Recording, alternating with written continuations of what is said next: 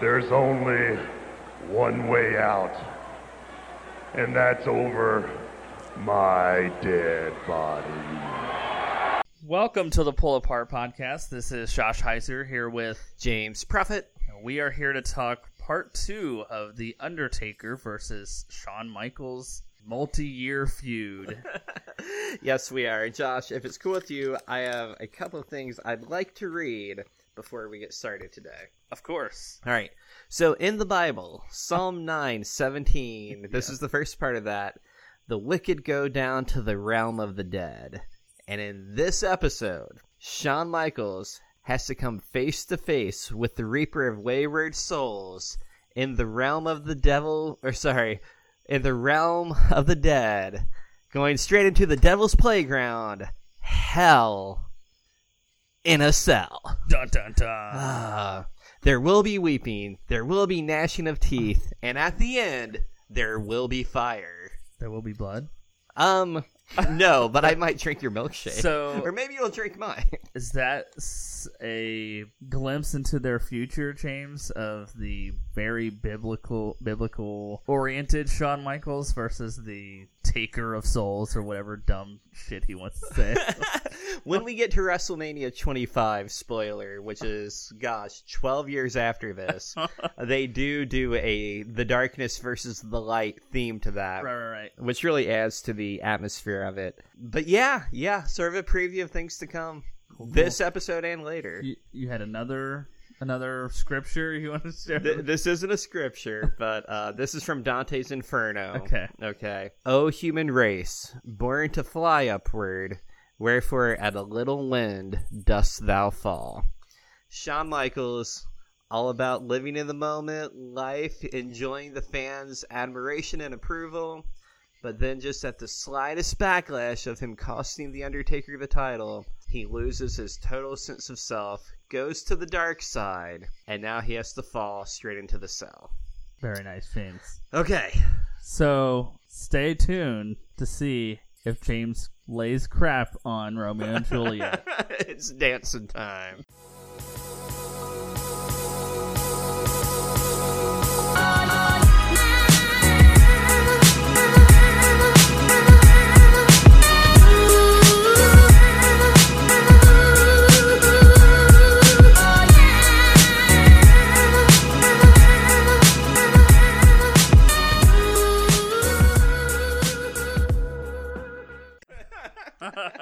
All right, James, so we thought about doing something a little different at the beginning of this episode just because we are somewhat caught up with the episodes that we have recorded. So when we release this episode, we will actually be somewhat current. I think the last episode we were talking about the 4th of July. Yeah, we were talking about... That was what? Oh my gosh. So over a month ago. We're in mid-August now. So we're nearing the end of the Summer of Punk anniversary. So what we thought we would do is just give a little bit of a recap of just our thoughts on the big show of the summer, SummerSlam, and then the surrounding events. So NXT, possibly the G1. Yeah, on the wrestling calendar, there are 4 or 5 holidays that we generally celebrate. There's the Rumble, Mania, SummerSlam, Survivor Series, and usually NXT events are wrapped up in those, and sometimes you get lucky and New Japan events are too. And this year that definitely happened. SummerSlam, G1 Climax, NXT put on a barn burner of a show. As usual. That is... I'm wearing an NXT TakeOver shirt right now because that is my favorite thing in modern wrestling. I mean, it's hard to beat. I don't know if I'm sure there's been plenty of conversations in Stamford about how does TakeOver keep overshadowing our big wrestling holidays, the WrestleMania and SummerSlam and everything else. I mean, I don't know that this weekend was as blatant as maybe like WrestleMania or some of the other ones have been. What do you think? I think WrestleMania this year was great. I thought SummerSlam this year was great. But still, for a wrestling fan, I feel like takeovers are still better. Yeah, they are. And I was thinking of last year's WrestleMania. I remember being in Florida and we watched Mania, and I was just like, it just wasn't as good. I mean, it's just like, just that simple. It just wasn't as good. And TakeOver's like always 5 matches, 2 hours. Mm-hmm. You're done. You're in and out.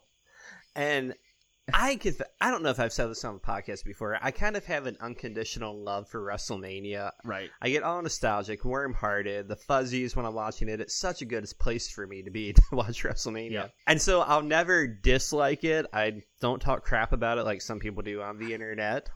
But I can also appreciate that I know I'm going to be more engaged in TakeOver than I will be in the big shows. Like, if you had a proverbial gun to your head, you would give the TakeOver shows the last few years a better grade, per se. Okay, so yes, like, say this... Like a letter grade, not stars or anything. Let's not get carried away with the stars already. Okay. This year for WrestleMania, I would give it an A. I thought the booking was great. I thought the action was good. I thought the surprises were really fun. The ambiance, everything. So I'd give it an A. And I'd give TakeOver an A+. Right. So it's right there. Yeah, TakeOver to me this year in New York at Mania Weekend, that's my favorite show of all time. And I was at WrestleMania 17 live, so... So suck it, Triple H. It's not like I'm not considering that. It's almost like Triple H is still finding a way to be on top because he's the one booking NXT. I'm sure that is going on in his head somewhere, bouncing around in there. If it's not, I really hope it is. Okay, so we're here to talk about SummerSlam. So SummerSlam, James. Initial impression. So let's talk about the hot button issues, right? Yeah. Okay, so number one, let's talk about The Fiend.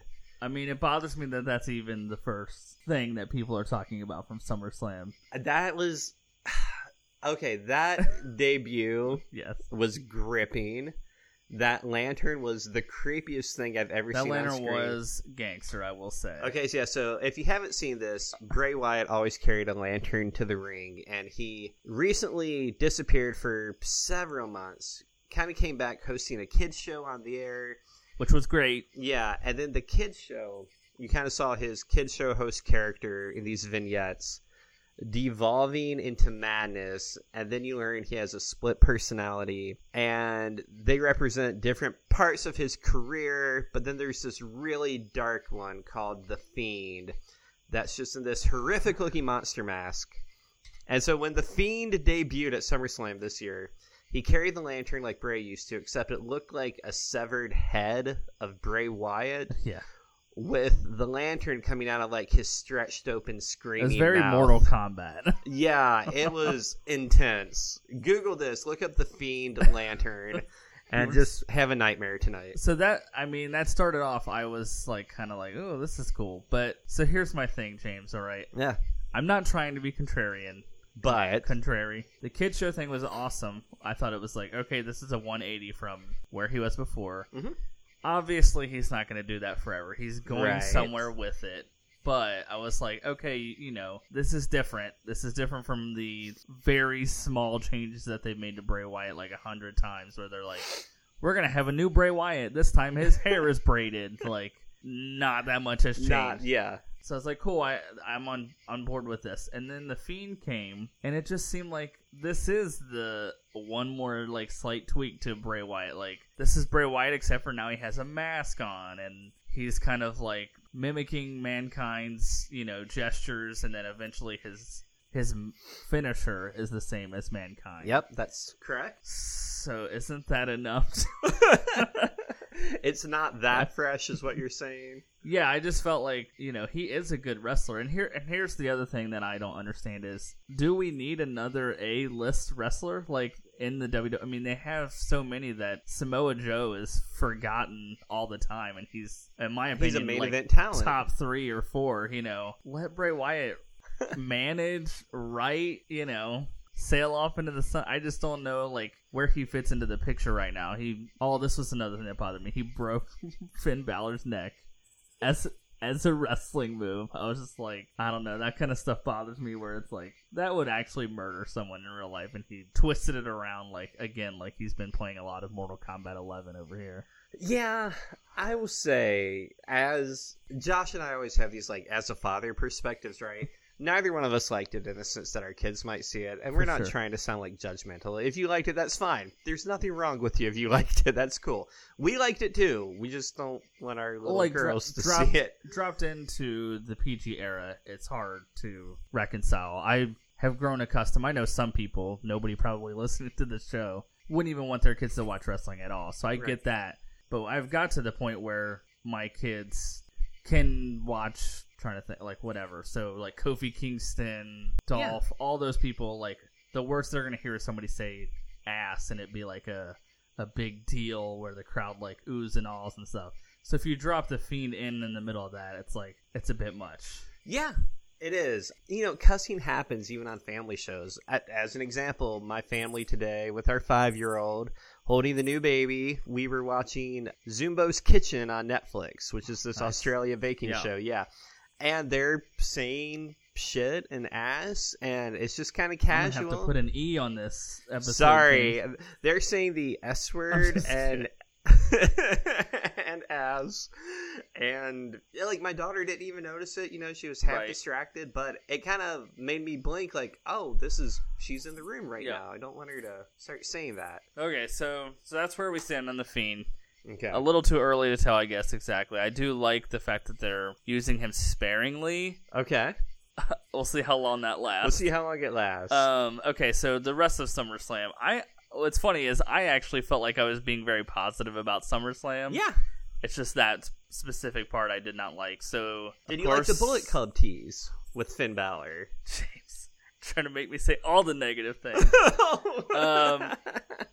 I mean, it's fun. You know, it's whatever. I feel like it's a little tired. Like, it kind of looks like Grandpa finally got a smartphone. Like, wait, you know, that used to be in the Bullet Club. That kind of thing. Like, well, it's just the fact that WWE is the one doing it.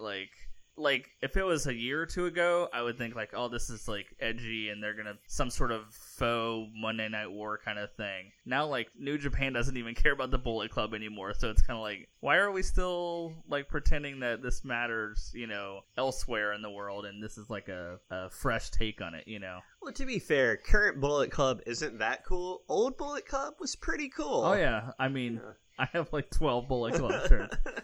So no, that was not my favorite part of the show. Stuff I did love, James. Yes, from let's talk about SummerSlam. that. The main event was great, and I'm not a Brock Lesnar stan or anything by any means, and even Seth Rollins for that matter. But I thought that match was incredible, and the thing, James and I just thrown around the idea of having a episode where we just talk about random, like, just our favorite things in wrestling. Yeah. And so, spoiler, one of mine would be when you're like, you really are, like, lost in the match and you don't know who's going to win. Yes. And that was happening in that match where I was like, you know, all of the close calls and everything. I was like, oh, I thought that might have been the end. Like, that kind of vibe, which is, it's kind of hard anymore, especially in the big show.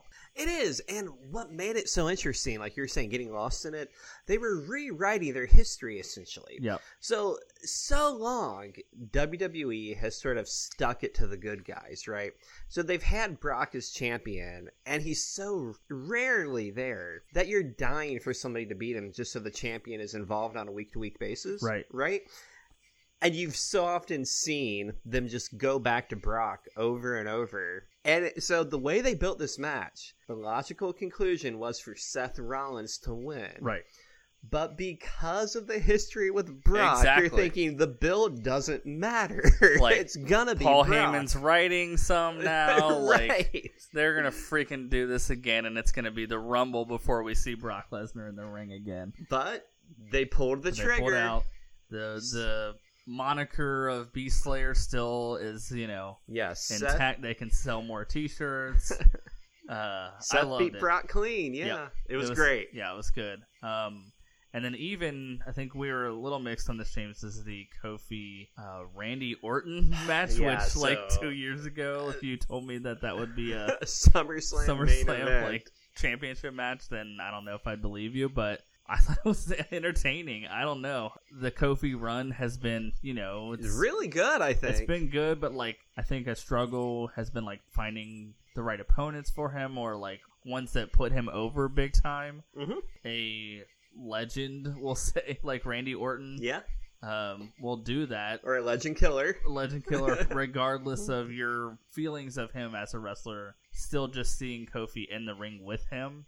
And they had that great video package playing off their real life history and what happened was, on a Monday Night Raw, Randy Orton, in a match he had with Kofi Kingston back in 2010, January, Kofi messed up a spot in the ring, like he messed up the finish, and Randy Orton just did a different finish, and in a emotional outburst, he kind of looked down at Kofi. It was roid rage, wasn't it, James? I think it's just Randy Orton kind of being a jerk at the time. Yeah. I think he spit on him maybe even, but he definitely said, stupid, stupid, stupid. And then he just pinned him and he shoved him after the pin. This was not part of the script. This effectively buried Kofi Kingston, and it pretty much ruined a main event level push he was getting at the time. Yep. And so the video package was one of my favorite things on the show for that match. They showed Kofi winning and all this stuff. And then they flashed Randy Orton and he says, Kofi Kingston is stupid. It's so good.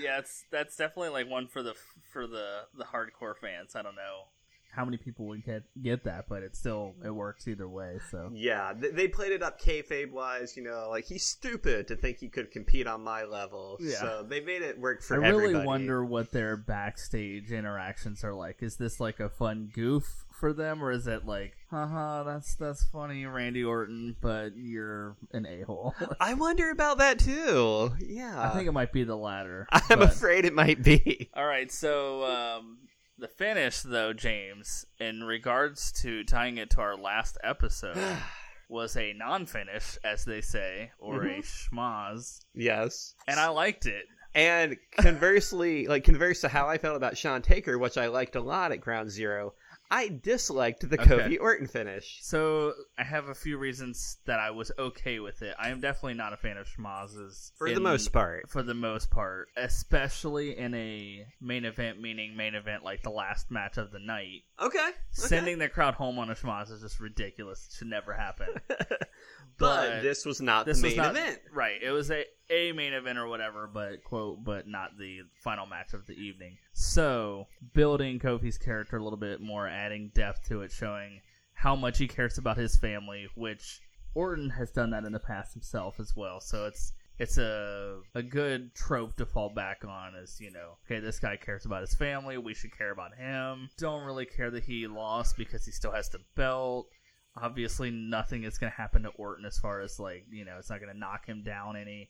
Yeah, Orton is at a level now. He can lose every match for the next year, and he'd still be able to main event when he comes back. So that's kind of why I was all right with it. Nobody got, buried or anything like that, or nobody, I didn't feel, screwed from not getting the finish, spoiler, like I do in today's episode's main event. Did you feel screwed when Shawn Michaels screwed Bret Hart? I did not feel. To me, that made total sense to me. All right. So yeah, the match was a double count out or a double DQ.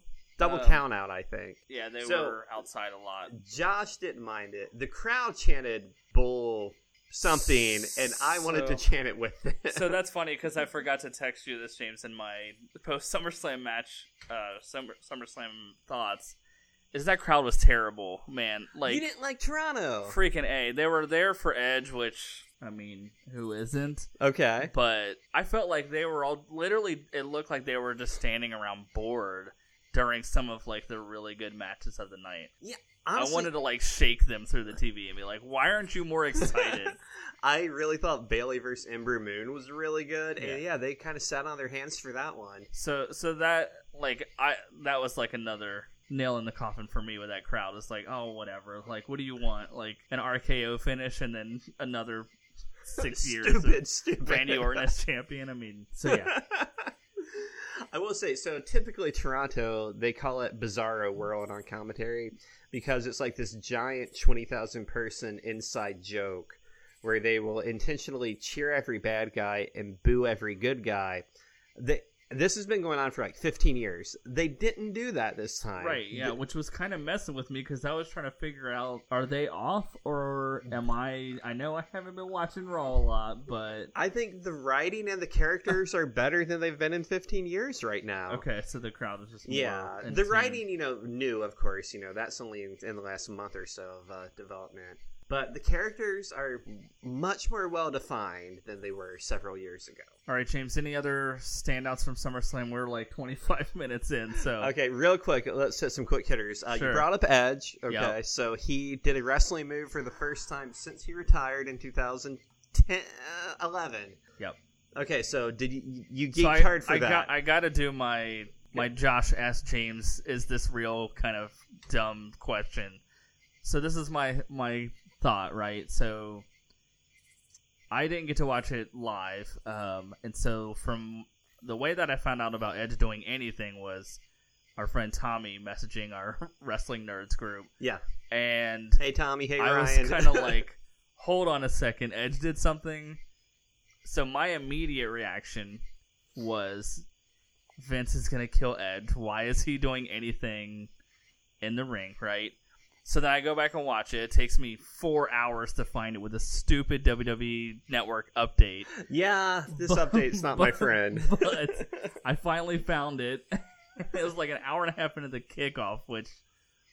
Why? That's another... Okay, sorry. Why on the kickoff show? Why was it on the kickoff? On the kickoff show? But James, so like I was telling Brian at work, Brian, shout out to you. The kickoff, nobody is watching the kickoff that is not going to watch SummerSlam already, right? Mm-hmm. True. So... Why not just put it on SummerSlam? Make it the opening thing. Elias comes out, talks trash about Toronto. You set the stage that you're where you are. Edge does the huge pop, gets the crowd all excited. I shouldn't have to fast forward an hour and a half of Lawler talking on a Sports Center desk to find freaking Edge's comeback. Tell me I'm wrong. It sets the precedent of putting something important on the pre-show. They also had that women's tag match, which was really cool to have that on the show. The shows these days are 8 hours long. We don't need to have anything important happen on the kickoff. Actually, and that's one of my favorite things about this year's SummerSlam. It was not 8 hours long. It was 3 hours and 15 minutes. Right. Yeah. A cool 3:15. Yeah, we'll take that all night long. Including the kickoff 5:15. So. Right, yeah, but the kickoff, like you said, that's Jerry Lawler talking for a long time. So sorry, I went off on a rant there, Dennis Miller style, but I was a fan of it. Andy Rooney style. Why is Edge? Here's what I don't understand. Or Frank DeFord from it. Yeah, let's hear that. Okay, so anyway, the thing that Tommy sent us was Seth Rollins, I assume legitimately his actual I'm guessing account. He knows. Yeah, he's the champ, so he would know. Posted something that Edge has been medically cleared to wrestle. Yes. WWE doctors cleared him for the first time since 2011. But he is not coming back, essentially, is what they said. That's correct. So, for me, that meant, don't get mad at us for Edge spearing Elias in the ring, because he's medically cleared to come back. Mm-hmm. But also don't get excited because he's not actually coming back, because he's a millionaire from Vikings and everything else. Yeah. But then also, maybe he'll come back. like enough to get us excited, So what you're saying is CM Punk is about to come back to WWE. God, I don't even know what I would do. Edge and CM Punk at Mania. Oh my God. Anyway, so I was a fan, obviously. My wife and I are just in love with him. Like I said, I had it spoiled, but I will say spoiled. I would have never watched the kickoff, so it's not like it was like, oh man, I wish you wouldn't have told me that because I would have seen it later today. I wouldn't have ever went and seen it if it wasn't for the Rated R Superstar. Right. So all right, I'll say I loved SummerSlam as a show. Yep. The only thing I didn't like The Fiend just because, daughter with me. The only thing I didn't like was... So this actually started up as soon as the new writing team kicked off. They are kind of subtly sneaking in the sexualizing of women once again. Yes. And... I guess wrestling, you could argue men are sexualized too just because of wrestling tights, right? I don't know. I did just talk about how hot Edge was. So. But Trish Stratus sort of had her chest shoved halfway out of her shirt, right? Right. And the last few appearances, she did not appear like that. And so I was a little bummed because I had this great moment a few years ago where I was watching like the Oscars or something like that. Have I mentioned this already on a podcast? I don't remember it. Okay. So I was watching the Oscars. It was probably at your house. And they introduced a well-known actress as the Beautiful. That's how they said, like, it's the Beautiful, well, whatever. Right. And she came out. And I remember feeling really uncomfortable. Like, she's super talented, and she's incredibly charismatic, and she has such a presence. She has so many good movies. I think she was up for a Best Actress Oscar that year. And the introduction was, like, reduced to the Beautiful. Right. And it took me a minute to figure out why that stood out to me so much. Because in the history of my life, you know, our childhood up through our early 20s, 30s, like that hasn't really been something that would be unusual. That's what we've heard our whole life. Yep. And I think the reason why it stuck out, I finally figured out, the only thing I really watch is wrestling. And mostly, you know, they would never, at a certain point when I saw this, it had been like 2 or 3 years since they had referred to a woman's looks, unless that was like her character, and it was like over the top stupid, like, oh, it's Right. God's perfect creation or something like Yep. that. So I love that. That made me think, like, yeah, good female, strong we've women made role it. models. Yeah. I can show this to my daughter. This is going to empower her, you know, to kind of want to be like these people. This is great. And then it's that.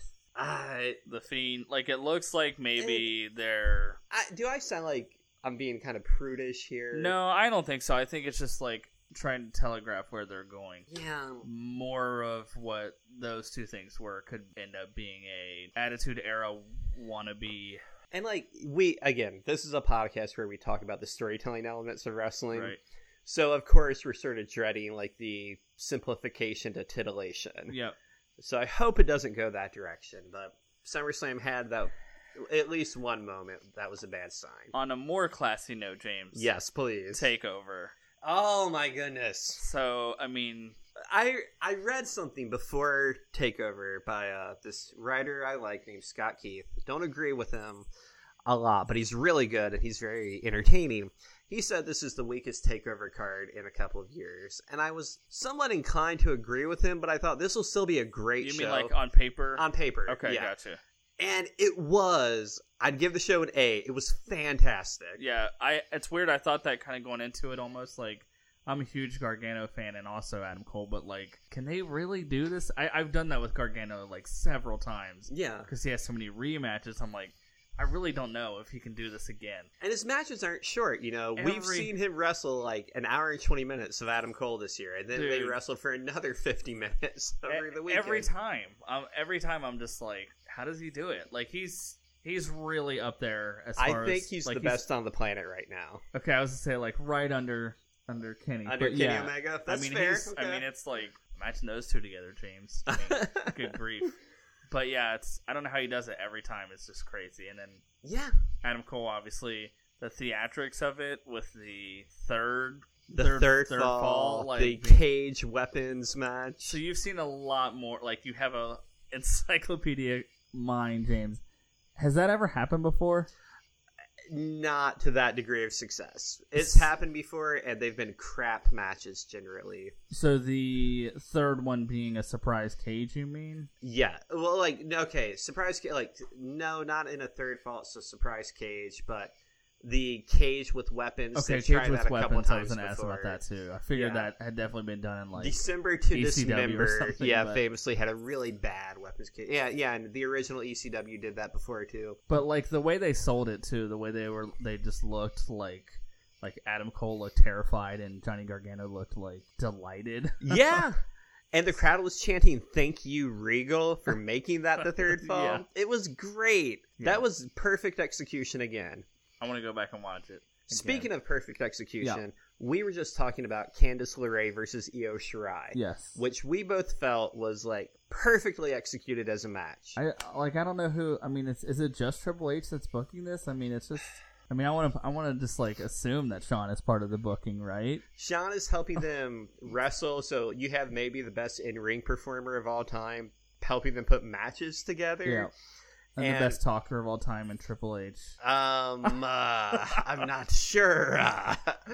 So, I don't know who does the booking. I think it has at least one writer, but I know Triple H has huge influence over it. Man, it's so good. So what I was telling James before we hit record was, like, Candice LeRae pretty much looked like she just got destroyed in this match, right? But did not look bad at all. Like, nobody... No, she looked great. After the match, nobody was saying, oh, man, like, where's she going? Like, she's probably not going to be on NXT next week or whatever. Like, she looked amazing. And the thing that I loved about it is you always see all these, like, near falls, like 1, 2, like 5, 6 minutes into a match. And you just know they're going to kick out because it's 5, 6 minutes into the match. And this match, you said, I think it was like 8 minutes or something like that. 8, 10, 12, something like that. It seemed relatively short compared to, you know, the other ones of the weekend.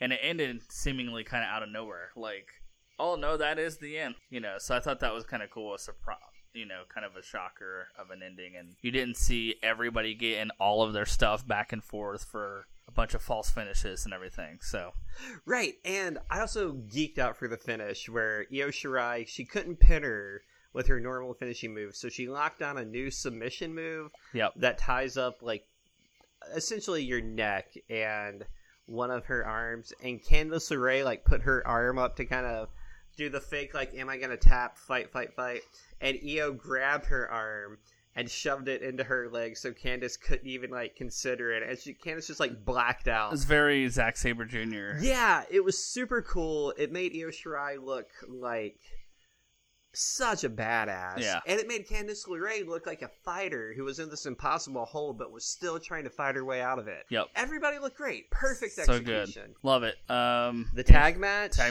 Street Profits Montez Ford is a frickin' star, man. Yep. Do you remember, James, us seeing Angelo Dawkins at I guess, a house show, right? It was the NXT show. In Cincinnati. Was it NXT Live or whatever? NXT Live, yeah, at Northern Kentucky University. Go Norse. Yeah, go North. So Josh and I live in suburban Cincinnati, which is northern Kentucky. And he's from, Angelo Dawkins is a Cincinnati guy. They announced him from Cincinnati. And it was before Street Profits or whatever. Yeah, before he was on TV. And the crowd, I mean, talk about the opposite of that Toronto crowd. We were all... we went nuts the biggest for him. Angelo Dawkins fans ever. We had never heard of him. Never saw him. I think you could tell he was just freaking... so excited that he had fans, you know. Before. Yeah, they announced him as Too Strong. We started a Too Strong style chant. Hey, Tommy. Tommy loves that memory, I know. Yeah. We were just taunting. He fought Andrade before Andrade was with Zelina. And we just cheered the crap out of Angelo, and they made Angelo win. Yep. Real quick, last thing. G1 Climax, so you know who won. You haven't seen the matches for the finals. Well, I haven't seen, so what do you think about the Wrestle Kingdom main event? So the main event I love. Okay. I'm disappointed. Excited. Are you really, James? I thought that Ibushi really lost some steam. I don't think he's cold, but I don't think he's hot necessarily either. So tell me why you hate Kota Ibushi. I don't hate Kota Ibushi, but he's kind of got the Ryu thing from Street Fighter 2 going. You know, he's sort of a traveler looking for the fight. He's recently said, I'm going to finish my career in New Japan. Before the tournament started, I figured that he was going to win. And if it wasn't him, then it would be Moxley. Once the tournament started, I even told Josh, like, I think it's going to be Okada. Because I don't feel like Naito or not Moxley, I thought it'd be Naito. So I don't feel like Naito or Ibushi have any momentum right now. And they try to build Ibushi's momentum, giving him that late surge, you know. Yeah. It didn't work on me. I will say that, like, for the G1 specific, I don't know that it worked. But I think in January, around Wrestling New Year... yeah. No one will care. Okay. And we'll be excited to have Ibushi at the Tokyo Dome. So that's why I'm excited about that. I do feel like a bad New Japan fan because I was watching every night for 2 weeks or something. Mm-hmm.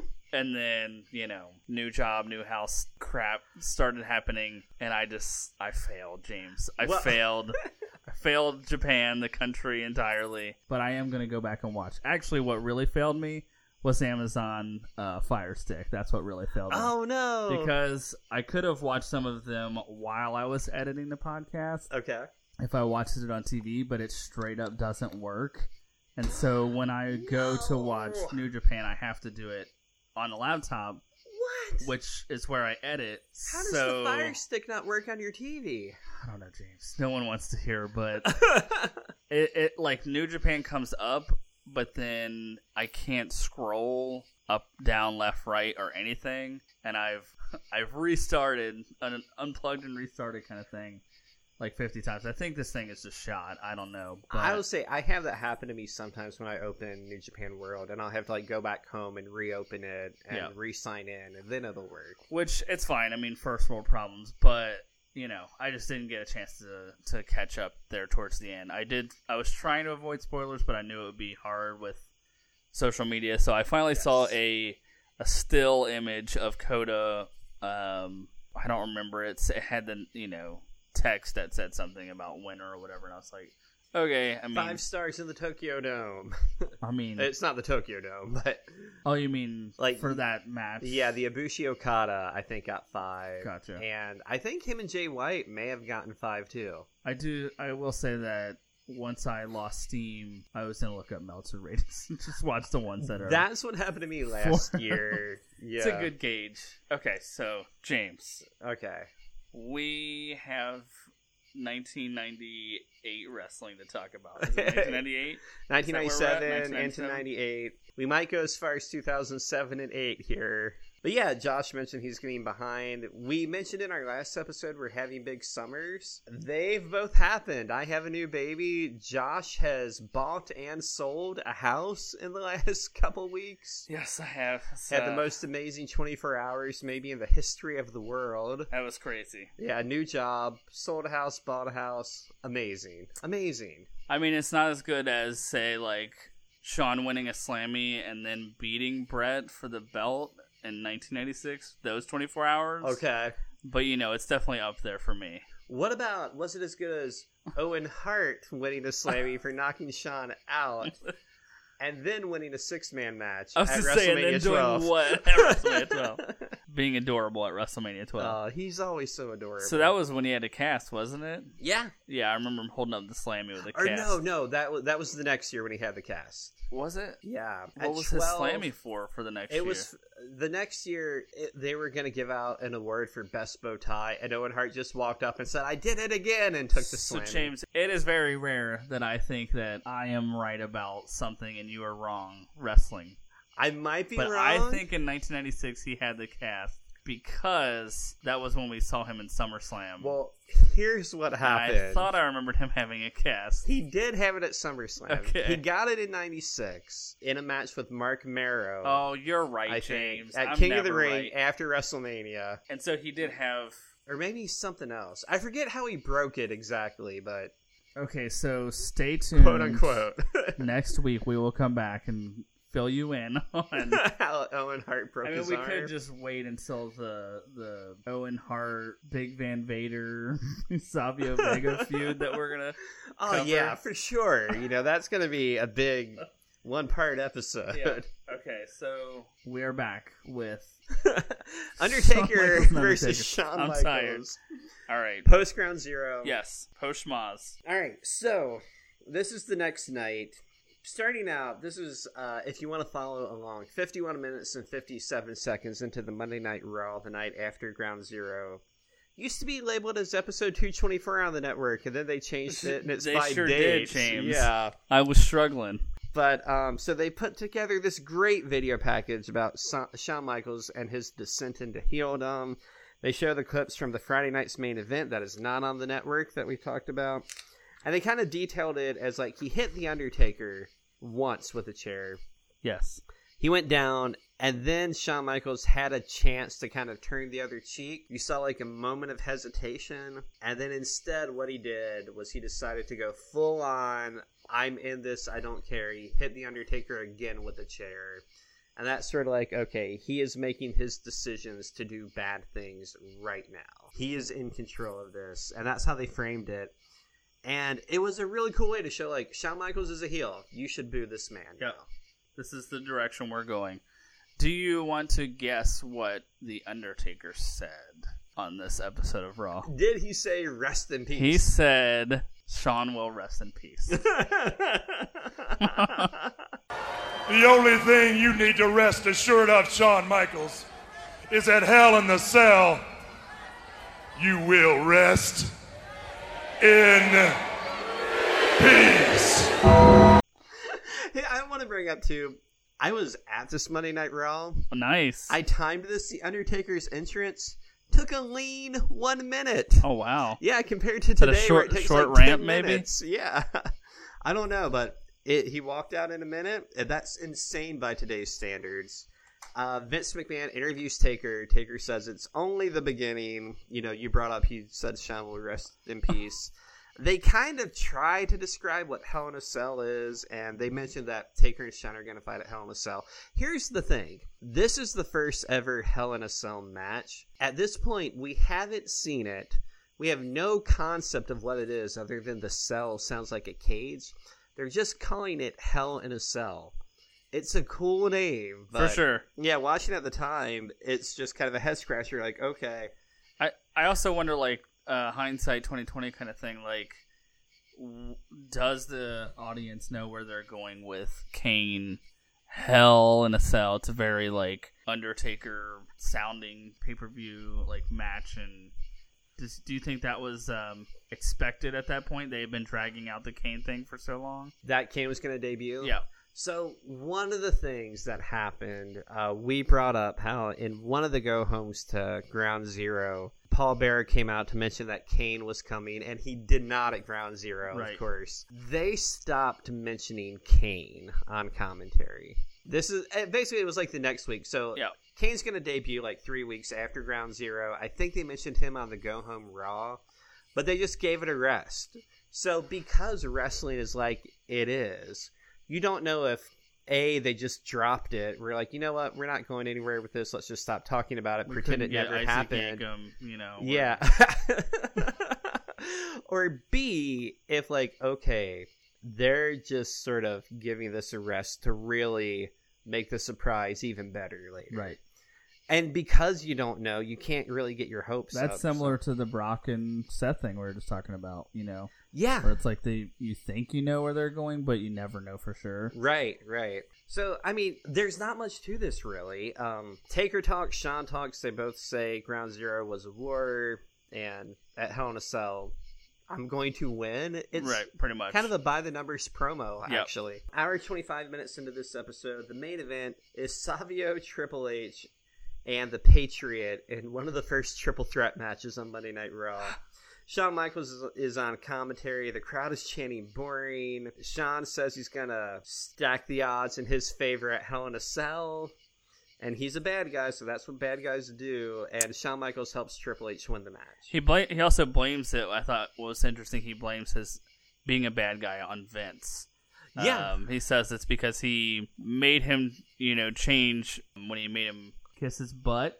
I missed that. Yeah, really. So I don't really know. Like, that was kind of just Shawn talking out of his butt a little bit. Like, as far as what we could tell, like, I don't remember anything from Ground Zero where Vince was making him do anything. Well, that's cool. Like, so that probably is referring to Shawn's run as champion. Like, when Diesel turned heel after his run, he talked about how Vince tried to make him into a corporate stooge, like the face of the company. So Shawn was probably referring to that. So that's cool that, he's sort of lashing out about how he was kind of made to be a puppet as the champion. Shawn helps Triple H win. Like I said, the match is really underwhelming, even with Shawn and Triple H's involvement, but they'd make up for it by being around for the next 23 years and continuing to have underwhelming matches together. So what you gonna do? Right. Okay, next episode, Raw 225. Not that means anything anymore. Such a bummer. All right, this is the promo with the infamous stuffed biker shorts that Shawn Michaels has. So yeah, he stuffed was it a roll of quarters down his pants? I think so. Yeah, Vince McMahon was out of the country, and Shawn, just before he went out, stuffed his biker shorts.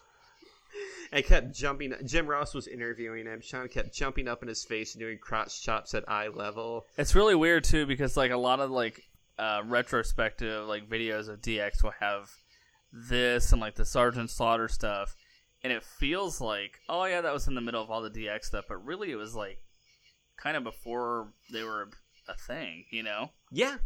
They're finding just their him way. goofing off, and They haven't named themselves yet. Right. I think Jim Ross would always call them the sophomore class on commentary to kind of make fun of them. he was trying to get that to stick. So, yeah, Shawn Michaels starts the interview saying he was begged to be the referee at SummerSlam, which is a lie. You know, according to the story, he asked to be the ref. He says he then stole the show at Ground Zero, and his reward for putting on this great performance is getting thrown into Hell in a Cell, with The Undertaker, which proves that the powers that be are out to get him. And he then says people think it will be his demise, and if it is, he's bringing everybody down with him. Let's just say, for argument's sake, that it was going to be the death of Shawn Michaels. Well, I got news for you. I've told you once, and I've told you 1,000 times, if I go down, I'm bringing everybody with me, and I'm going out in a blaze of glory.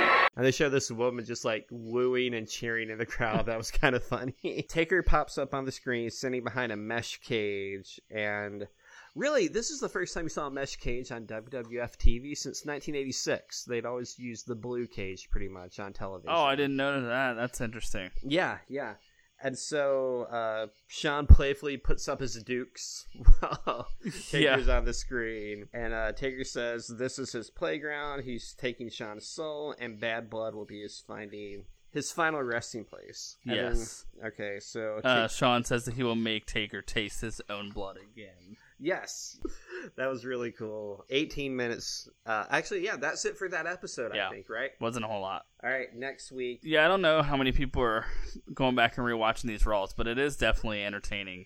Yeah. There's so much that you forget about. Like, all that guy was a thing, like, you know, for a minute. Sal Sincere, and now he's Tom Brandy. Steve Blackman was, like, somewhat pushed for a little bit. So, in that last one, and then it shows it on this one, that Shawn won the European title. Yes. He was declaring that he would become the first Grand Slam champion. Yeah, he did it, winning that belt. So yeah, Shawn won the European title over Bulldog at one night only. His next assignment, you know, is friggin' Hell in a Cell against The Undertaker. Vince interviews Taker. Yep. Says the winner of the match will meet the champion at Survivor Series. Yeah, and Taker says the only way out of Hell in a Cell will be over his dead body. And Taker says he himself may never rest in peace, but he can at least enjoy watching Shawn suffer. You mean enjoy watching Shawn's rotting corpse burning in eternal damnation? Is that what he That's said? what he said. So is this changing your mind about Taker's promo skills? Not at all. I'm like, man, they really just pulled from the big book of, you know. Undertaker was also reading Dante's Inferno. Like, only Dante's Inferno. Okay, Shawn comes out and he says I love this. He starts talking about SummerSlam again, like Shawn can't get over SummerSlam. Yeah, he was, No, he you know, did his framed job, or whatever. And everyone's blaming him, and everyone's against them. He gloats about having won all the titles and says he shouldn't have to earn it. He's looking for a garden party, and unless Undertaker... What is this? Undertaker is one hot mama. Shawn doesn't lay down for anyone. Right. I do love, like, you know, Shawn says, you know, so the winner of Hell in a Cell gets the title match, and then Shawn says, why don't you just give The Undertaker a title shot if you want him to have one this bad? Like, sort of saying, like, you know I'm gonna lose. Right. Why are you going through the motions of this, just to torture me? That's awesome. So, yeah, that killed me. I thought that was so good.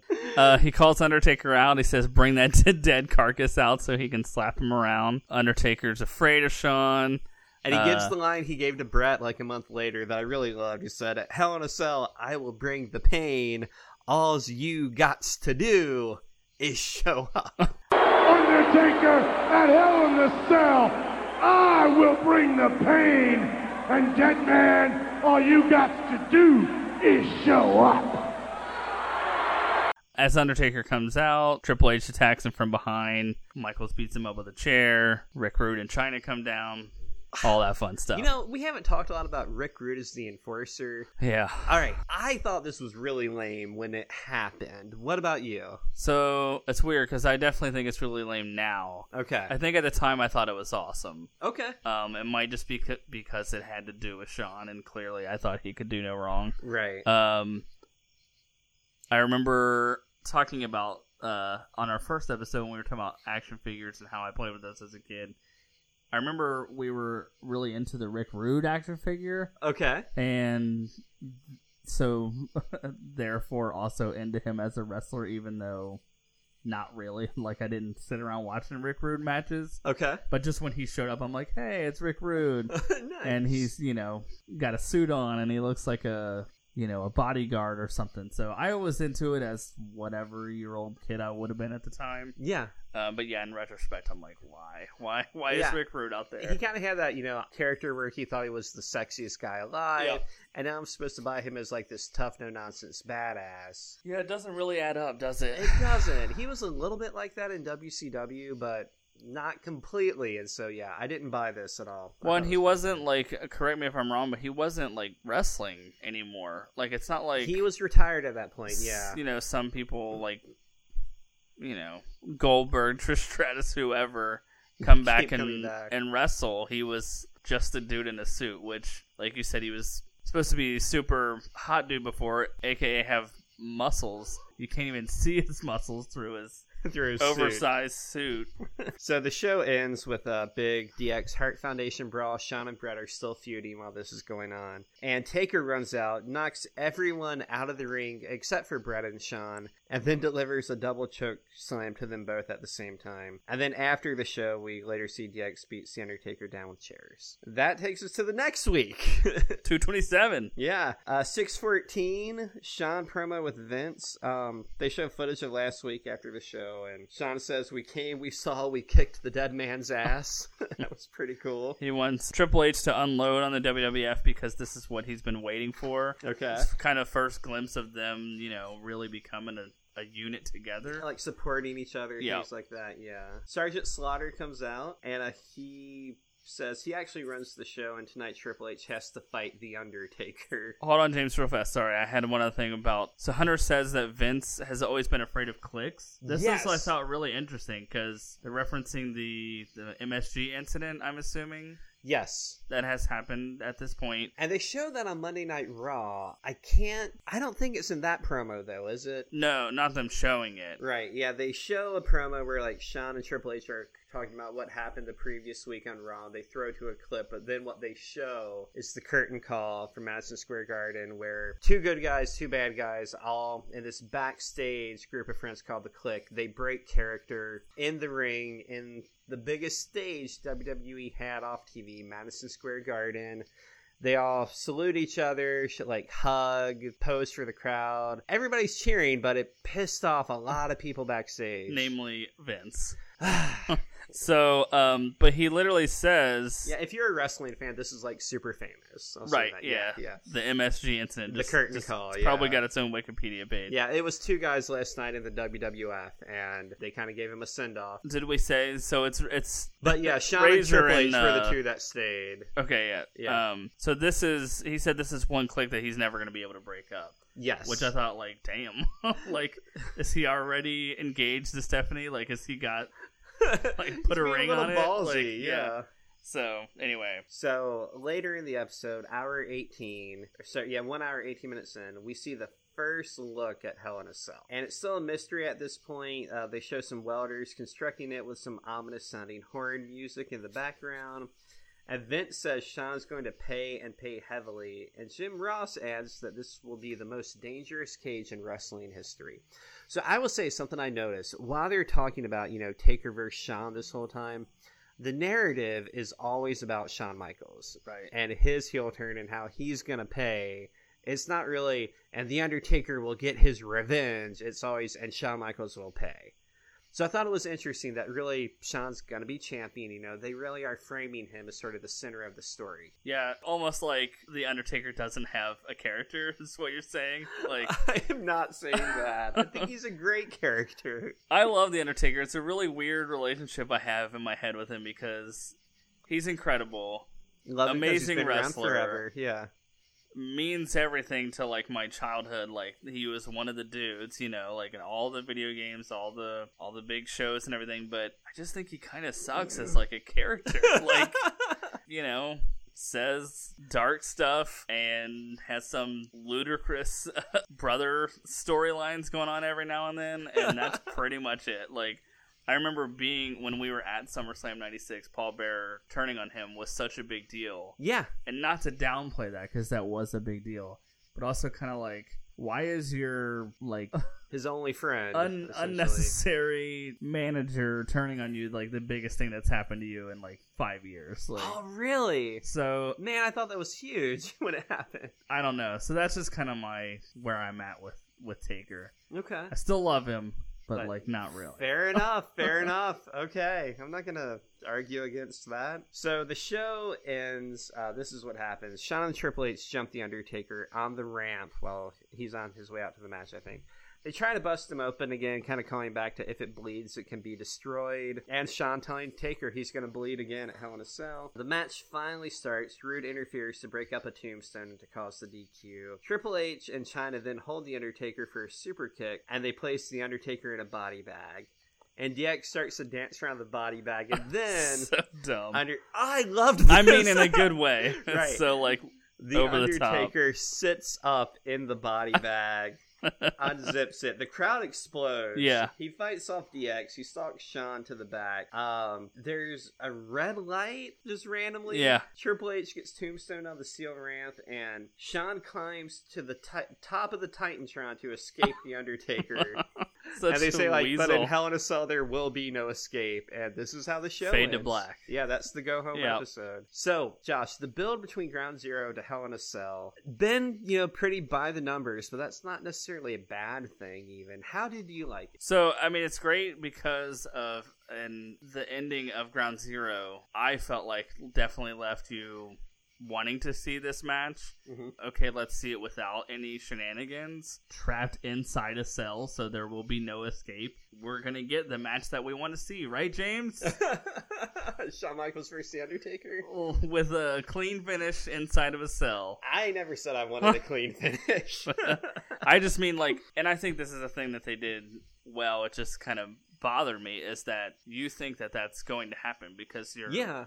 The whole thing is that you're trapped in a cell. You can't go anywhere. Yeah, it's funny. That's the build. First time in the cell, they immediately go out of it like 3/4 of the way through the match. Kind of set up the rest of the Hell in the Cells, but yes. It was worth it. Okay, so Bad Blood. By the way, the poster for the show is The Undertaker holding up a severed head of himself while still having his original head on his body. A la Bray Wyatt, who we just talked about. I wondered if that was supposed to be like his brother is possibly a twin. I don't know.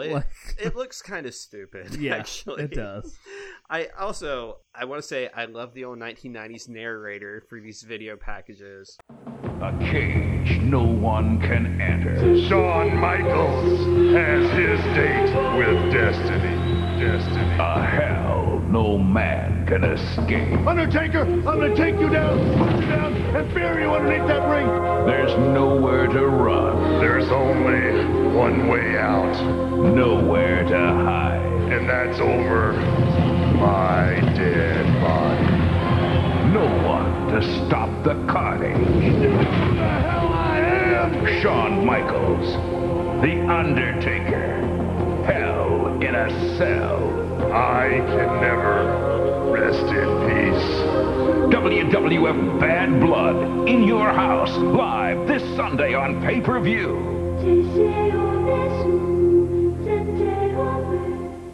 And also, the theme song for this Bad Blood show is Steve Blackman's old entrance music. So now he gets a second mention on this podcast. Awesome. Yeah. I'm sure he's listening. Yeah, so 2 hours and 3 minutes into this 2 hour, 49-minute pay-per-view, the cell lowers. And so for the first time, we as fans see the fully constructed Hell in a Cell. That's impressive. Yeah, they say it's 16 feet high. It has a roof. It weighs about a ton. And, I mean, these are all probably stupidly exaggerated, but... Right, it's made of steel, James. Yeah, I'm here for the story, so I'm not going to question it. Like, sure, I'm on board for all this. Yeah. And if you're a wrestling fan, this match is must-see. For sure. It's all-time classic. I remember where I was, James. Do you? Really? Yeah. I do remember the first time I saw this. Well, like, at the time, it was so rare that I would see a pay-per-view live. Okay. But I remember going over to with my brother, with our friend Shane Tasher. Okay. Hi Shane. We straight up stole this pay-per-view. Nice. Like, okay. whatever weird black box, I don't even remember, but I remember we, of course, had no money. Yeah. And watched it anyway. Oh my gosh, you saw it live. Yeah, and this is really random, but it was also the first time that I watched a Halloween movie that night. Oh my gosh. Because I remember thinking, like, after the fact, like... You saw all kinds of gruesome stuff that night. Like, watching, like, Between My Fingers, you know. So anyway, and then walked home because it was, like... Oh gosh. Around the corner, you know, so... How old were you at friend's the time? house. 1997? You were 13. WrestleMania 13, Yep, yeah. 13. Okay. So for... This was in what, like... Or I guess you were 14 maybe, because that would have been after your birthday. So first time I saw it, I hadn't seen it live. I hadn't seen it at all. They put out an Undertaker DVD in 2001, I think it was. And so I had bought my sister a DVD player for Christmas that year. And so she was the only one in the family that had one. I didn't have one. My parents didn't have one. This was still in the age of VHS mostly. So I went to Media Play, an old store, to buy the Undertaker documentary VHS, and they had a DVD of it there, and the DVD had extras that the VHS didn't have because it's a DVD and there's extras. Such a weird time, like, right? In hindsight, yes. So like, you went to Media Play to get the first VHS. Old school reference, second old school reference. And so the extras were 5 matches, and it was him versus Triple H at 17, him versus Hogan at Survivor Series 91, him versus Kurt Angle at Fully Loaded 2000, him versus Kane of the Inferno match, and him versus Shawn Michaels in Hell in a Cell, which I had always heard was fantastic and I'd never seen. Wow. So I bought the DVD. So I drove to my sister's. Yeah. After the fact, right? Yeah, like 4 years after the fact. And I watched it, and I got why it has so much hype. What an amazing match. Too bad about that finish, right, James? We're going to get to the finish, man. We can argue this out in just a minute. So before the match, Shawn has this really funny interview where he says his one saving grace tonight is luckily his coveted European title is not on the line, and does an exaggerated I love it. Yeah, it's funny how he's just like burying the title right, like, right there. Whatever title Shawn has is the important one. And he gives the famous line they use in like every Shawn Michaels promo clip, "Ain't nobody crazy enough to do this gig except me." Gosh, he tells Triple H China he's gonna go do this one alone. Right. So we're set up for this, man. So he said he would be terrified if he wasn't the most athletic, the most talented, the most tenacious, tough as nails wrestler in the world. Just completely without ego, you know. It's so good. It's great. So the match itself, James, like you said, amazing. Also, the pre-match video, real quick, we mentioned how this story is kind of about Shawn Michaels mostly. The video for this match is also all about Shawn Michaels and his descent into heeldom. So they're still framing it around his heel turn. And by the way, he's fighting the Undertaker. Just like an add-on. And the Taker's gonna kick his butt. Yeah. So in this super cool bit before the match, the cage lowers, but before anybody comes out, Sergeant Slaughter comes out, the commissioner, and he checks under the ring just to make sure that like Shawn doesn't have any cronies down there. Yep. And then he kind of gives the thumbs up, says we're clear. They use a flashlight so they can see under there. And then Shawn comes out. He doesn't have an ally under the ring. Yeah, China here, by the way, this is pre-surgery China, pre-facelift, all that. She looks like she could kick the crap out of anybody here. Yep, there's some inappropriate signs in the crowd about her. I think DX started those, right? Like Shawn Triple H had the famous "I'd rather be in China." Yeah. So sign very of the times. I think like this is a no-brainer, but this match really shows for me like how Shawn was a master of wrestling the other person's style. Yes. So with all of the talk that he had going into it, like he gets in there and he just sells the crap out of everything. Yes. making Undertaker just look like a monster, Yeah, selling Shawn gets everything dominated. And then Shawn dominates for about 10 minutes, Yeah. The heel's got to take over for a bit. But yeah, like you said, Shawn's selling everything like The Undertaker is the toughest guy to ever walk the face of the earth. I don't know if it's just because I haven't watched old stuff like that in a while outside of Brett and Owen, but he sells like everything. I can't remember if it was this match or then I might have even said it for Ground Zero, but at some point when Undertaker comes out, you know how we talked about Brett and Undertaker where he kind of like gets a little spooked by Yes. the lights coming on and all that. Shawn sells that as if he had like just got a stunner. Like, like he's so scared. Actually, yeah, one of the cool things, DX walks out to the ring with him here. Yeah. And they're on the ring, they're kind of giving their high fives, they're patting Shawn on the back. And then, like, The Undertaker's magic dong. You said I could call it that? Yes. So the lights start to flicker, and the dong comes all over everybody in the arena. All right, James. And so at that point, Triple H kind of gives his final, like, high five, and then him and China and Rick Rude all like Just jump out of the get ring the and hell just out. leave Shawn there alone. I kind of miss Triple H's like scared side. Like I always thought it was kind of funny, Yes. like the comedic stuff. And then once he's Triple H, it's like nothing terrifies him at all. So yeah, they're all selling for the Undertaker even before the match begins. That's super cool. Yep, they got to do the work for him. All right, so let's talk about the match, the cameraman saga. Okay.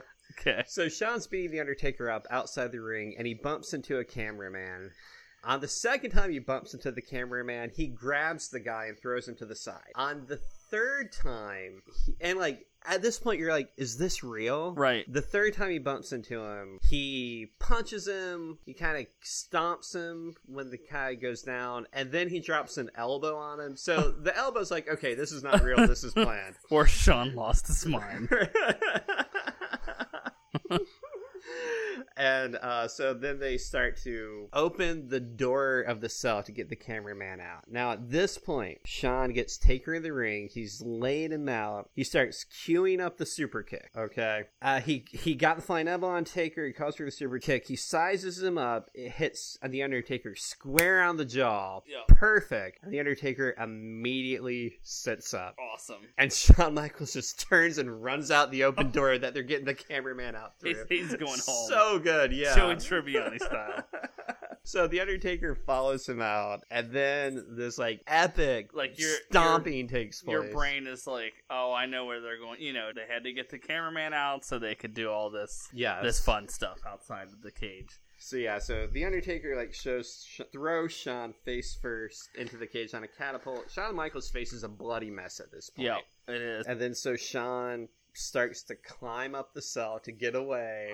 And this is the famous spot where the Undertaker follows him up halfway, rams Shawn into the cell, and Shawn falls halfway down the length of the cell, crashes through a table. Classic. Yeah, so this would be topped by Mick Foley a couple years later, but this is still an all-time clip. Shawn's like falling and flailing is a thing of beauty. It really is. Would you say the Mankind one was topped by Shane McMahon 15 years later? So here's the thing. Yeah. The Mankind one came so out of the blue. Like the Shawn one, you can kind of see like, Right. that's a long fall, but that looks safe enough. Yep. The Shane one, because Mankind had happened before, I You think know it it's was possible. topped, but yeah, it's possible.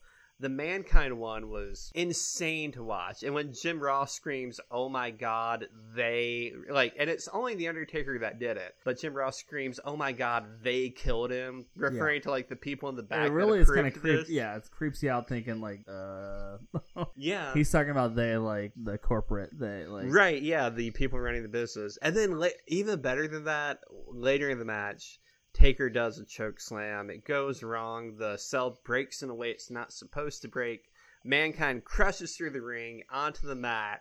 And Jim Ross just kind of cries out, will somebody just stop the damn match? It's perfect. Yeah, you really forget how great or like how much JR adds to the matches back then. Yeah, I'm waiting for him to kick it into AEW. As opposed to, for SummerSlam, I asked Jess to just turn the sound off because really? Michael Cole is so... Oh, man. I like the commentators right now. I don't know that it was that. It was more like, I don't know. I can't do it right now with Michael Cole, but I do like him sometimes. I'm not being a jerk to him. But anyway. Corey Graves had this What? I forget. No, it wasn't Corey Graves. It was Nigel McGuinness at TakeOver. Had this really great line where they were showing Johnny Gargano, his place in Cleveland, and Adam Cole comes out and he makes fun of Gargano in the video package at his home in Cleveland. And Nigel on commentary says, like, a lot of people were upset about Adam Cole visiting Gargano's training camp. Gargano's a hero to chubby antisocial losers everywhere. Awesome. I would never turn the commentary down on TakeOver shows. Yes. Another thing that's great about TakeOver. All right, so do you want to talk about the end of this match? Are we there? I think we're ready, James, but... All right, so The Undertaker gets a chair, and he bashes Shawn over the head with it, which is bringing the SummerSlam ending full circle. It's perfect.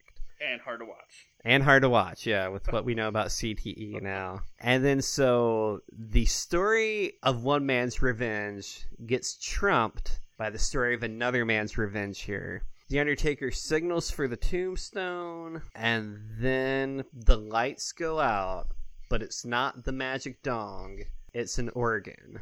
Right.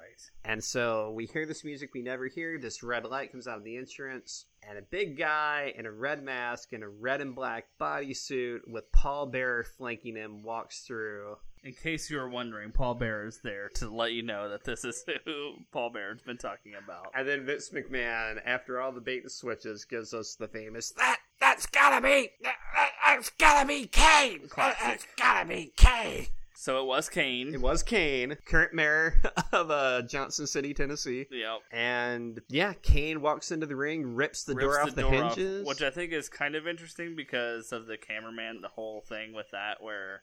I guess they locked it again. Yeah, I don't know. Like in the future where it was like every Hell in a Cell, you're like, oh no, like somebody has to use an ambulance or whatever, it's a stretcher.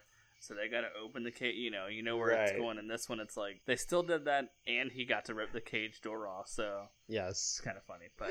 Yeah, and then so the Kane raises his arm, puts him down. For the first time, you see the fire jump up off the ring post. That's the second instance of fire. They also played it when Kane came out, some pyro fireworks. Yes. That looked like fire exploded, I think. And Kane tombstones the Undertaker. Shawn Michaels crawls on top for a pin. Yep. That's it, right? Shawn wins. Yep. Taker's laid out. And that's how this match ends. And then the next time on Raw, DX-Ray paints a casket. So hold on, James. Yeah. So I've been talking crap about the finish the whole time. Okay. So this is not the next time on Raw, by the way, but go ahead. Right. So amazing ending, right? Everybody's like losing their damn minds about Yes. Kane. I think this is definitely one of the top 5 most important finishes of the last 22 years. I think, is the key word. So, like, in hindsight, right, Kane's a big deal. Long-standing feud with Undertaker. When we're watching Bad Blood. Okay. When we're, teen years old and getting it from Media Play and everything. Like, yes. I don't know. For me, maybe it's the Shawn marking me, but like I want to see the end of the Undertaker and Shawn feud. And for me, this is like, what the hell? We're never gonna get an ending to this, and it shows that we won't, because it won't be for another like 20 freaking years. See, I felt like we got a good enough ending. Like, The Undertaker essentially got his revenge by beating Shawn to a pulp, bloody pulp, and just before he was going to go through the formality of actually winning the match, Kane debuts. So Shawn escapes with the win. He's going to get the title shot, which is where he needed to go. But The Undertaker gets his physical revenge. No, you're right, James. Really? It's just like that? You're going to give it up? Okay. That makes sense. I don't know, it just always bothered me that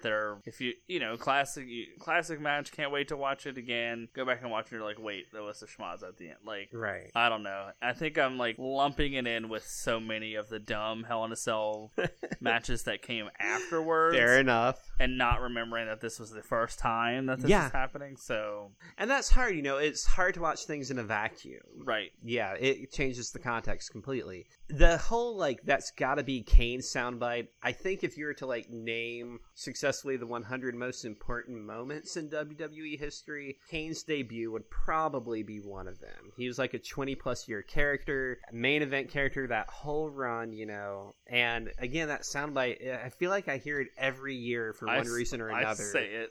I say it. Just Who's for at the fun of door? it. That's gotta be Kane. So, all right. So overall, this match. Before we move on and try to finish up the Rumble, we're gonna run through that quick because it's not much about Shawn Taker actually.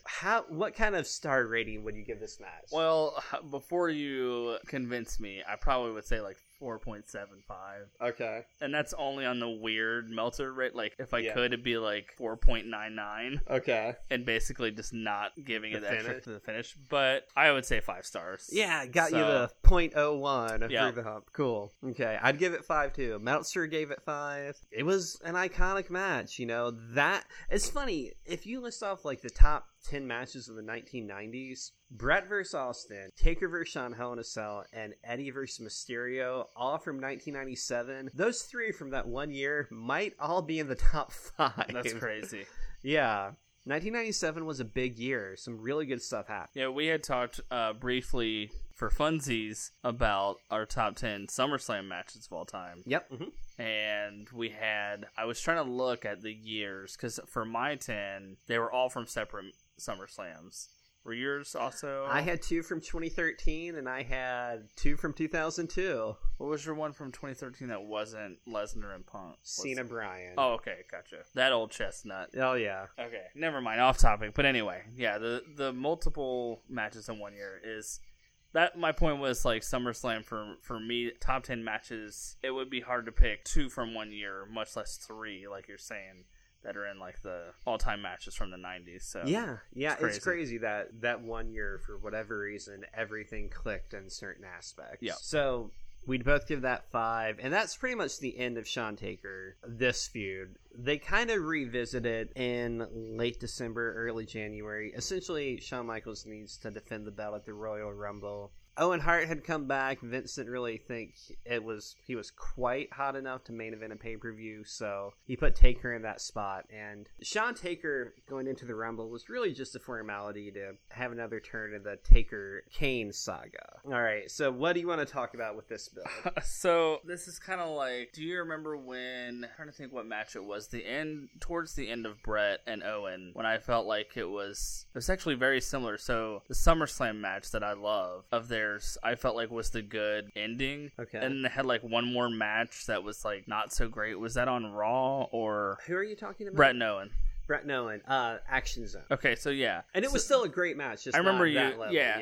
So for me, this is that. Okay, we're seemingly done. Why are we doing it again? For seemingly no reason. It's kind of out of the blue. And my notes show that this is actually the match where, if you want to go back and find it, where Shawn like hardcore oversells the Taker entrance. Okay, that's pretty funny. So, so in the build of this is Raw 240, whatever date that is now. Yeah. Probably January 98. DX spray paints a casket, and they kind of talk. Then the casket comes out to interrupt Shawn during a promo, and Triple H and Chyna pop out of the casket. The next week, they show a video about Hell in a Cell, and Shawn has a promo again. The same spray painted casket rolls out, and he thinks it's DX inside again. But then Triple H and Chyna appear on stage, and it's Taker in the casket, and he pulls Shawn in and he closes the lid. And then a camera is in the casket, and we go off the air with Jim Ross yelling, "We're in the casket! We're in the casket!" Josh, this was pretty stupid. I think this might go hand in hand with what my issues with Undertaker is. This is like, he has a lot of dumb moments. This is so dumb. Yeah. Like, casket matches were kind of interesting for like half a year. Okay. And then like, it's 1998. Like, why are we still doing casket matches? And definitely, why is a title match a casket match, you know? The Undertaker has a lot of fantastical elements in his feuds sometimes. Right. Which either makes them fun or lame, depending on your viewpoint, I guess. You gotta think, and I know Vince gets crap for not thinking about the big picture sometimes, but you gotta think that they know in like 5 years this is going to look ridiculous. I don't know. I mean, the direction they were going with the DX stuff and Austin, you know, he's hot. Yeah. To have a casket match. I like casket matches, really. But what I just said, something like this, I thought was kind of dumb. Logistically, like, why is there a camera in the casket and nobody knows? And I thought we were just like, crapping on casket matches in general. Oh, sorry, no, we can do that for sure. We can do that for sure if you want to. Yeah, no, yeah. It was just kind of, I felt like they were kind of finding their way with the change in direction of the company. So Yes. give them a pass, but yeah, it was kind of silly. So, the next week on Raw, DX promo closes the show. What had happened the week before during this whole ridiculous We're in the Casket episode? Kane and Paul Bearer kind of had a split. And so, even though Kane cost Undertaker the match at Hell in a Cell, the Undertaker, he knows his brother's alive now. He keeps saying, I will not fight my brother. I will not fight my brother. The story of Kane is that he goes on a rampage, destroying everybody in the roster, interrupting matches, until the Undertaker will face him face to face, and the Undertaker just won't do it. And so in this closing promo, DX says, it's pretty obvious that Kane and Paul Bearer have split, so they'd like to invite Kane into DX. And so then the lights go out, but instead of Kane, the Undertaker's music hits. And Taker tells DX to leave his family out of this, and then he attacks DX and takes over in the 3-on-1. Like, what did Shawn think was going to happen? Like, in kayfabe, they hadn't invited Kane for real. Like, well, that was his invitation to Kane for real. Like an open Kane invitation, DX, not like... Irony, because Kane actually did join DX in 1999, sort of, kind of. I guess I just thought, like, it meant we've discussed this already. We're introducing our new member, Kane. Oh, okay. Oh, why didn't they do it off camera? Yeah, like, I don't know. It's just kind of weird. Because Kane didn't talk yet. Yeah, he doesn't talk. That's for sure. So DX takes over. Red is his color, not green. Yeah. DX takes over on The Undertaker, and Kane's music hits at this point. And the crowd is chanting, "We want Kane." He comes out, no one knows if he's there to help DX or Taker, and when he gets down to the ring, he attacks DX. He chases them down the aisle, and at the end of the ramp, and this is super cool, Kane turns around, and The Undertaker's back on his feet in the ring. Kane extends his hand to The Undertaker. And it was super obvious where all this was going. Kane's going to turn on The Undertaker. But it was still a really cool moment. And The Undertaker, gets on one knee and does his pose to Kane. He does, the end of the Mania 13 kind of thing. Yeah, it was such an awesome, cool moment that I remember watching this live. Yeah. And I remember thinking, I know he's going to turn at the Rumble. It's obvious that's where they're going with this. But this is so cool, I don't want that to happen. Right. And that's the go-home to the Royal Rumble. By the way, side note, this promo that we just talked about, it's the promo that they always use on Botchamania for the Everybody Talks Too Much segment, where there's wrestlers giving instructions in the ring. And this is the first appearance of what would become the Vince Russo trope in WCW, where the face turn lasts for exactly 1 week, and it only exists so the new face can turn heel again 1 week later. Bad writing. Bad writing. Bad. Bro, I'm a writer, okay? The story of bro. Kane turning face for 1 week... And I did like it there. But it's just like confusing. Scott Steiner turning face for a week. Everybody remembers that, bro. It was bad. WCW under Russo was so bad. All right, so the pre-match video for the Rumble 98. We're at the Rumble now. The casket match. Like all the other ones, it's mostly all about HBK. They're really pushing HBK's title match win record here, saying it's better than Savage's and Hogan's, and better than John Wayne's in movie shootouts. And he had just lost on Raw 3 weeks back and on pay-per-view the month before, and he won the title off an openly acknowledged screw job, so this really feels hollow and empty. I feel like this is some taking some liberties here, James. Well, I just, hearing this, I was like, even kayfabe, but this does not work at all. Yeah, I don't know if they need something to hang their hat on with Shawn being such a tool, leading up to it, So, hey, remember, he's a good wrestler. Maybe that was it. I guess so, yeah. He's facing an unbeatable monster. This is, don't forget that he wins a lot of championship matches. Right. So this is the match where Shawn Michaels injures his back that would force him to retire for 4.5 years. He thought forever at the time. It happens like a minute into the match. And Shawn Michaels, basically the story goes, he finishes the match.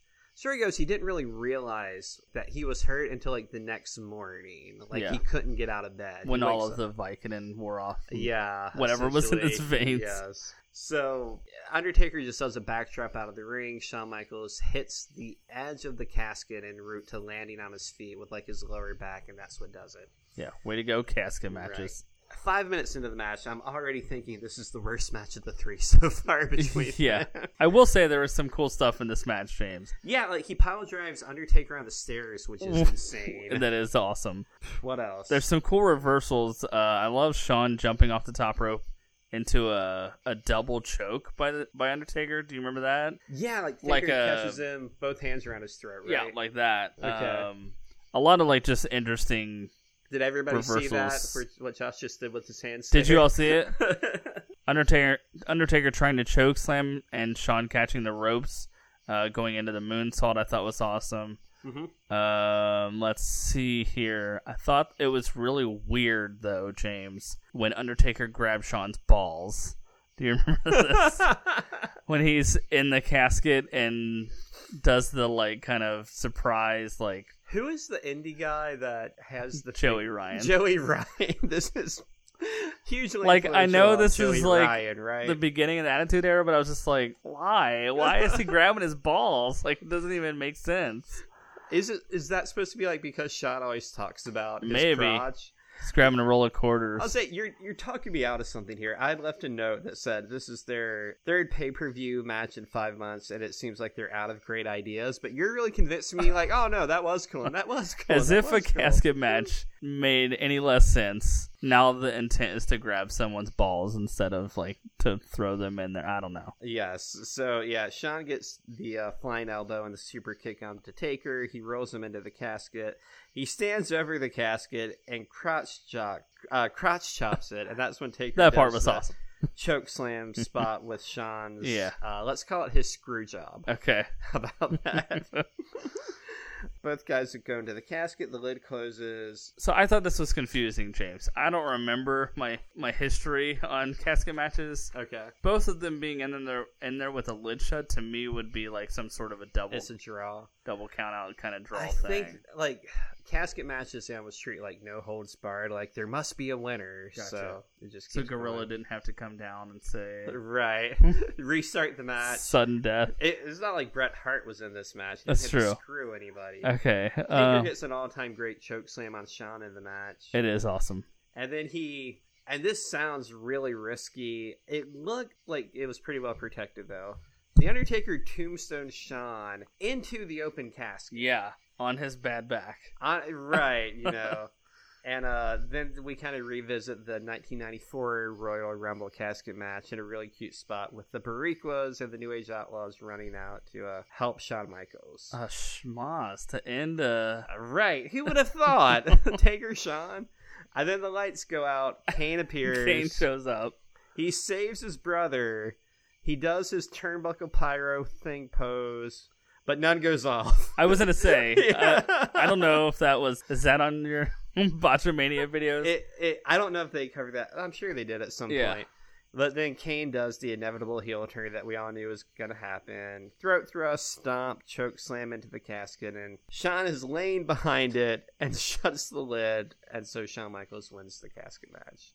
Kane then takes an axe to the casket until a hole opens up, then douses it in gasoline and lights it on fire, and Kane drops to do the Undertaker pose as the pay-per-view fades out over the fiery casket with supposedly the Undertaker inside of it. Yeah. So that's how that ends. This is definitely my least favorite match of the three. Of the four, if you count SummerSlam with Bret and Taker. Yeah, for sure. I mean, it's definitely not up to the match quality, but I do think some of the stuff is pretty interesting. Some of those just reversals and moves and different things. Yeah. It's worth a watch. Yeah. For the star power. And speaking of star power, just total sidebar here. First episode was about Bret Taker for part of it. Yep. And I talked about how, to me, that was a 5-star match. I forgot to mention they have an even better 5-star match at One Night Only between Bret and Taker. And again, it has a schmoz ending, which just seemed to be all over these. This same One Night Only where Shawn won the European, yeah. European? Mm-hmm. Yeah, I have to go back and watch that. Yeah, it's great. It's really good. Another one where Shawn main events over the WWE title. So, yeah, I mean, they were right when they said he's, got that winning record and all that stuff. Yes. So on Raw the next night, they mentioned how the casket was empty once they put the fire out, so they don't know what happened with The Undertaker. There's tons of backstage promos with DX, and Shawn Michaels says he couldn't sleep last night because he feels so guilty about what happened to The Undertaker. Very sincerely. Very sincere, yeah. He's wearing a sports coat, I think. He's wearing shades. He says, they're going to show the fans that DX is not all bad, and tonight they themselves are going to find The Undertaker. So, by the way, on this episode of Raw, you got to watch this whole episode. It's such a weird episode. There's this DX stuff, but also there's a full 30-second Vic Venom / Vince Russo vignette pimping the WWF magazine, him trying to act like a tough guy. It's so bad. It's awesome. Later, we see Tom Brandi, a.k.a. Salvatore Sincere, facing his arch rival, quote-unquote, Mark Marrow. And then the Quebecers return in the Attitude Era. Ahmed Johnson returns here and is like 50% pectoral muscles. And then there's an NWA title match, and the Rock and Roll Express are right there on Monday Night Raw. This is what's so weird about this time is like they're stuck in between, you know? And the Tyson freaking Austin Quebecers brawl ends the show. Right. Yeah, the Quebecers, it's insane. It's like Undertaker should be the only one left with his, with a gimmick. Everyone else immediately gone. I mean, even like my beloved Smoking Guns, they dropped that silliness and now they're respectable New Age road outlaws. dog. Yeah. Part Guns of the New Midnight Express. Ass man, Yeah. Yes, man. So yeah, the last episode we mentioned how in 1997 there's like this uncomfortable push and pull between like where they're going with the Attitude Era versus like Southern wrestling style. This episode might be the single best example of a single episode of Monday Night Raw with that. This is all Cornette. Yeah, it's awesome. Yeah, there's so much on both sides. And so, all right, all that aside, later in Raw we see a hearse arrive. And so 6 minutes later, DX goes to visit the hearse. They kind of redo the Lethal Weapon bit where it's like, do we go 1, 2, open or 1, 2, 3, open? And they open the door, and then 5 groupies jump out and attack them, like screaming like they're in a Girls Gone Wild commercial or something like that. Or like Shawn Michaels and Triple H just went ungray in a Just for Men hair dye commercial. Nice. We're like, look at this nasty old man with this gray hair. And then wait, his hair isn't gray? Oh my gosh, I can't wait to sleep with him. I hate those commercials so much. And we're in a hearse for no reason. Yeah, so the girls, I guess, got in the hearse because they knew DX would look there. So they dragged DX into the hearse. And then China, at a cute moment, like, rolls her eyes and just, like, slams the hearse door shut. Like, God, this is so stupid. Yeah. And so it was kind of fun, at least. And then DX, they find the luchadors, the little person luchadors, and they ask them if they've seen the Undertaker. They only speak Spanish. And that's how that ends. And then, so this is what happens next, okay? Going towards the close of the first hour of Raw, they used to play the theme song again at the open of the second hour. Right. So Raw's War, James. Raw's War, yes. So it's Undertaker, Shawn, and China backstage. And Shawn's saying, all right, guys, I asked this person, the girls, that was a distraction, but I just feel bad. I promised the fans I'd get the Undertaker, and Shawn's kind of talking to himself, motioning with his forehead. And while he's doing this, Triple H looks to the side instead of at Shawn, and then Triple H takes his sunglasses off, and he's looking like up and away. And then China starts looking up and away, and Shawn's like in his own world. He's still talking about not being able to find the Undertaker. And then Triple H like pats his arm 3 times, not removing his gaze from like far off into the distance, and he points up. And then Shawn Michaels looks, and he starts pointing up, and they fade to black, okay? Yeah. And then, so that's the last thing on the first hour of Raw. They play the theme song, Raw's War opens up, and then the lights go black. We get, one more time, when the lights go out, the magic dong comes out. And so, I'll stop making that joke, I promise. You're fine. All right, so when the lights go out, Taker's music hits. And then we see we see the Undertaker kind of hung from a cord, like descending from the heavens, like descending from the top of the arena. Right. Now, he had done an entrance like this at Survivor Series 1996. So this was something we'd seen the Undertaker do before. And that was his comeback from the Buried Alive match with Mankind. So Taker, once again, is coming down from the top of the arena. His music's playing, the lights are out, fans are going nuts, And on commentary, they're like, the Undertaker, he's alive. You can't kill what's already dead and all this stuff. And he goes to the ring, and he gets in the middle of the ring. You know, the purple lights, the smoke's coming in, I think. And then he dramatically throws his arms up. The lights come on with the thunderclasp. And then the DX music hits, and he removes the hat, and the black hair comes off with it, and it's Shawn Michaels underneath the Undertaker outfit. It's amazing. This is my favorite thing DX ever did. And so the fans, like, change on an instant from all this cheering to, like, boo! But it's so funny. Triple H pushes a grill out to signify the Undertaker getting burned. Amazing. Yeah, getting burned in the casket the night before. And then they make a bunch of stupid jokes about their crotchal areas. Yes. But, I mean, that's it. And that's really, as far as it goes until 2007, that's the end of good Taker stopping vs. Shawn. point because that's another 9 years. Yeah. That's 1998 crazy. to 2007. So do you remember off the top of your head if they really, like, was that another span of time where they didn't meet one-on-one at all? I mean, I know Shawn was out for a lot of that time, but... It was, yeah, so Shawn was gone until SummerSlam 2002 after WrestleMania, like 2 months after this, okay? So when he came back, it was established The Undertaker was on SmackDown, Shawn Michaels was on Raw, they had divided the rosters. The Undertaker was kind of a fixture to SmackDown during this time, and Shawn was a fixture to Raw, and so they didn't cross paths this whole time. It wasn't until the end of the Royal Rumble in 2007 where basically they're the two favorites to win, and it comes down to the two of them. But and so until 2007, that's all we see of them. Crazy. So, well, next episode we're going to talk about the 2007 and 8 Royal Rumble, the pair of tag team matches between Taker and Batista versus Shawn and Cena, and most importantly, WrestleMania 25. Josh, you have anything you want to say before that? No, other than there's 3 things that are certain in life. Death, taxes, and Randy Savage. That's all we got for tonight. Thank you for joining us.